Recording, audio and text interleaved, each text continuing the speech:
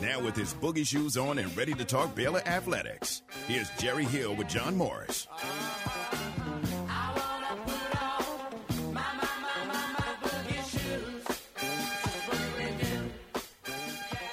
All right, boogie on in. Jerry Hill is with us now, our good friend, and we hope yours from Baylor Athletics. And Jerry, I thought about changing that rejoin because we've used that 2 or 3 weeks in a row now, and then I listened to it and I thought, I'm not changing a thing. What else would fit? I mean, that's so good, you know. I know it does fit pretty well. Yeah. Very good. And what was what did it say on the coaster that I brought to you from my nephew's wedding? Along these lines?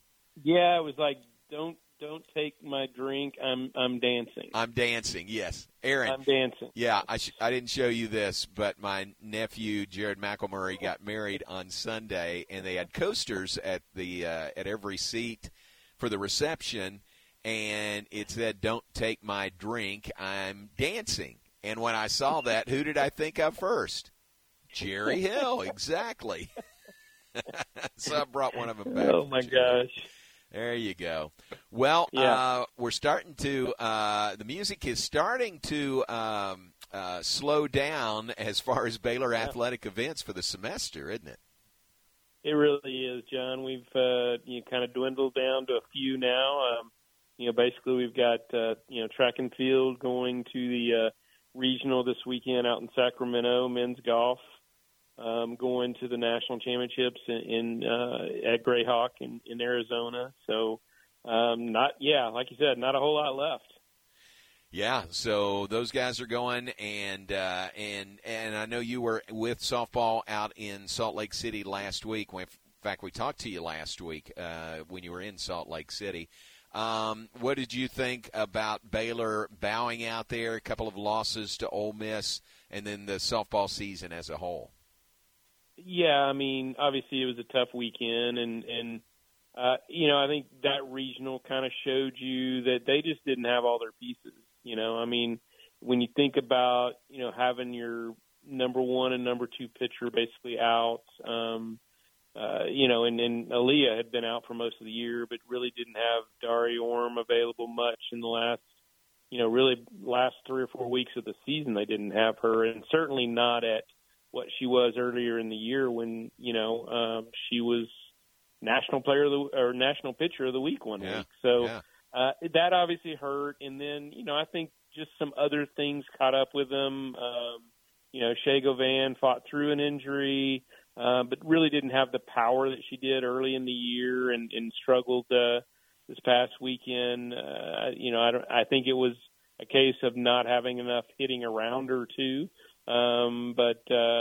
She didn't do much in Utah, and Riley Crandall did everything she could do.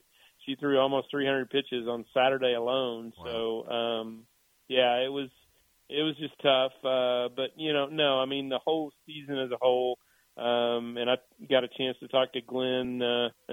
It was about 1 a.m. Mountain Time, 2 a.m. Central Time when we visited, but we talked back at the hotel and just sat down and did a little bit of an interview kind of on the two games, but a little bit, kind of the season as a whole, and particularly getting to 40 wins, John. That's a big deal, and that's one thing Glenn talked about was kind of the goal, was to get back to that level.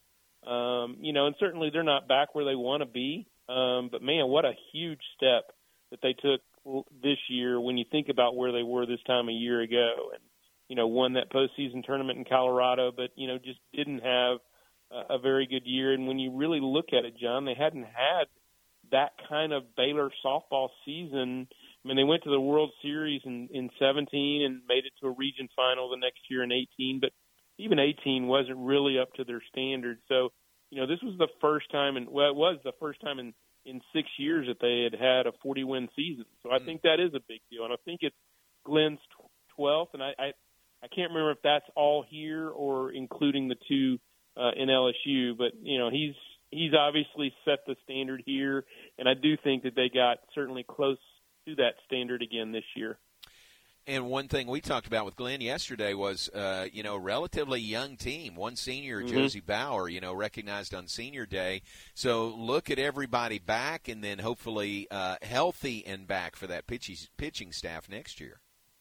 Yeah, I mean, they could be really set up nice next year, John. I think this is the type of team that you could see, if Dari's all the way back, if Aaliyah is fully healthy, and then you've got, that the experience that both Riley Crandall and Casey West had. I mean, they could really have a deep pitching staff, which you saw a lot of that you're seeing a lot of that in the NCAA regionals, is that there's a lot of teams that have really good depth. I mean, Ole Miss had 6 pitchers.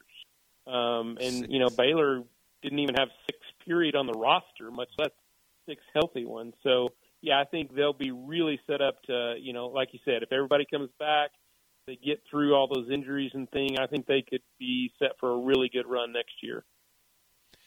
And what about this? I told Hoot this, that when Baylor will be at the Women's College World Series. They will be there because every time Oklahoma plays, and their record's 51-1, some announcer or somebody's going to mention, or somebody's going to ask the question, what's that one loss? Oh, yeah, that was Baylor back on February 19th. So that's kind of the win that keeps on giving.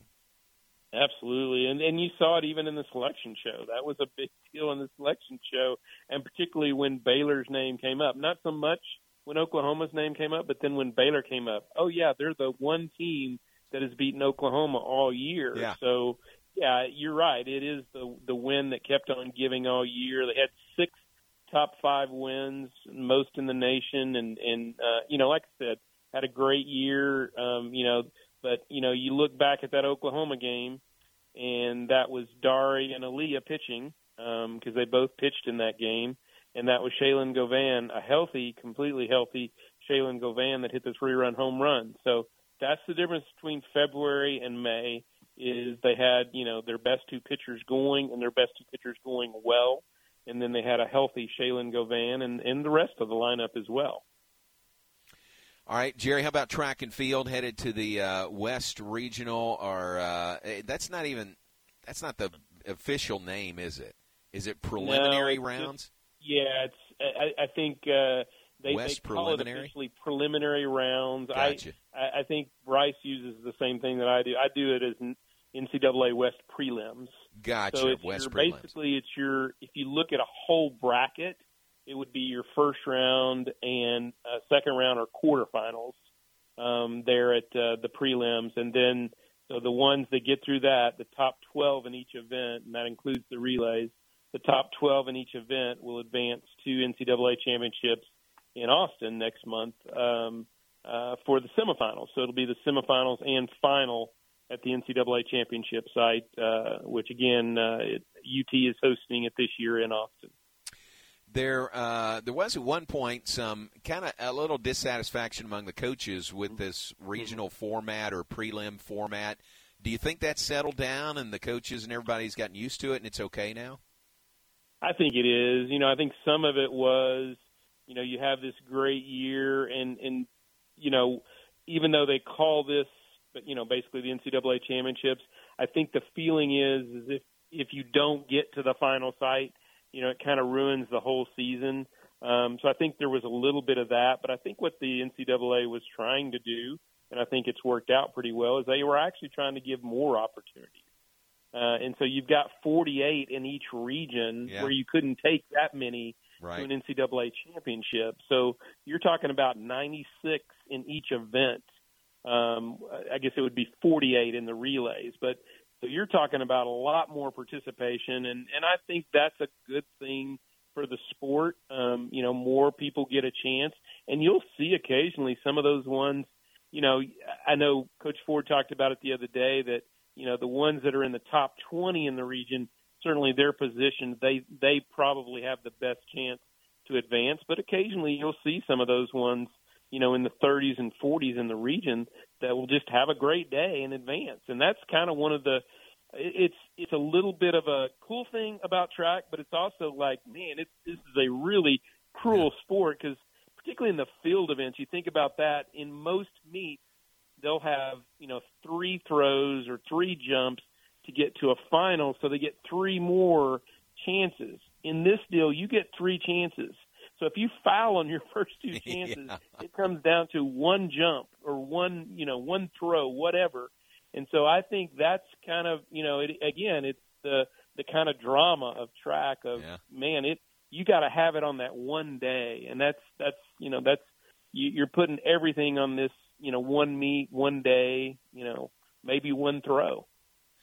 Who do you think for Baylor has the best chance to get out of the prelims and get to Austin in the national semifinals? Right. Well, I think you would start with Zaza, and I'm not even going to try to do the rest of that name. But in the javelin throw, he was an All-American last year. Actually led the nation most of the year and just didn't put it together at nationals. I think he finished 4th or 5th.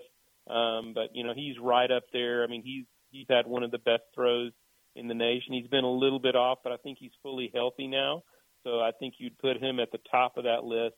But certainly, I think maybe all 4 relays have a legitimate chance. That's the women's and men's 4x1 and 4x4. I could see all of them being in Austin and really even having a chance to make the finals in Austin, because they're all, I believe, at least in the region, they're ranked in the top 8. So I think they all have a good chance to not only get through here, but maybe get to the finals in Austin. I think certainly Nathaniel Ezekiel in the 400 hurdles. Again, he was an All-American last year as a freshman, and he's ranked 3rd in the region in the 400 hurdles. And Gansi, I believe it's Meraki. She same way, 400 hurdles. She's one of the best in the nation. I think she made it last year. I can't remember, but she's got a really good shot to make it this year. But like I said, those relays will have a really good chance, and certainly in a couple of the field events, I think Ben Conacher may be an outside shot in the pole vault, and I would look for DeMar Francis in the men's 200-meter dash. So I think they've got a lot of chances, but those are probably their best, John, is particularly in those relays, and then Zaza and Nathaniel Ezekiel.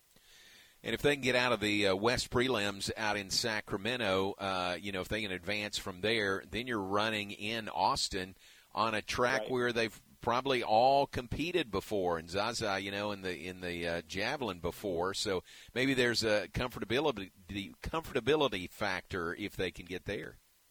That's easy for you to say. Yeah. No, I think that is absolutely true. And I would think most, if not all of them, have, with the Texas relays, and then some of them have competed in other meets down there. Some of them have competed in the high school state track meet down there.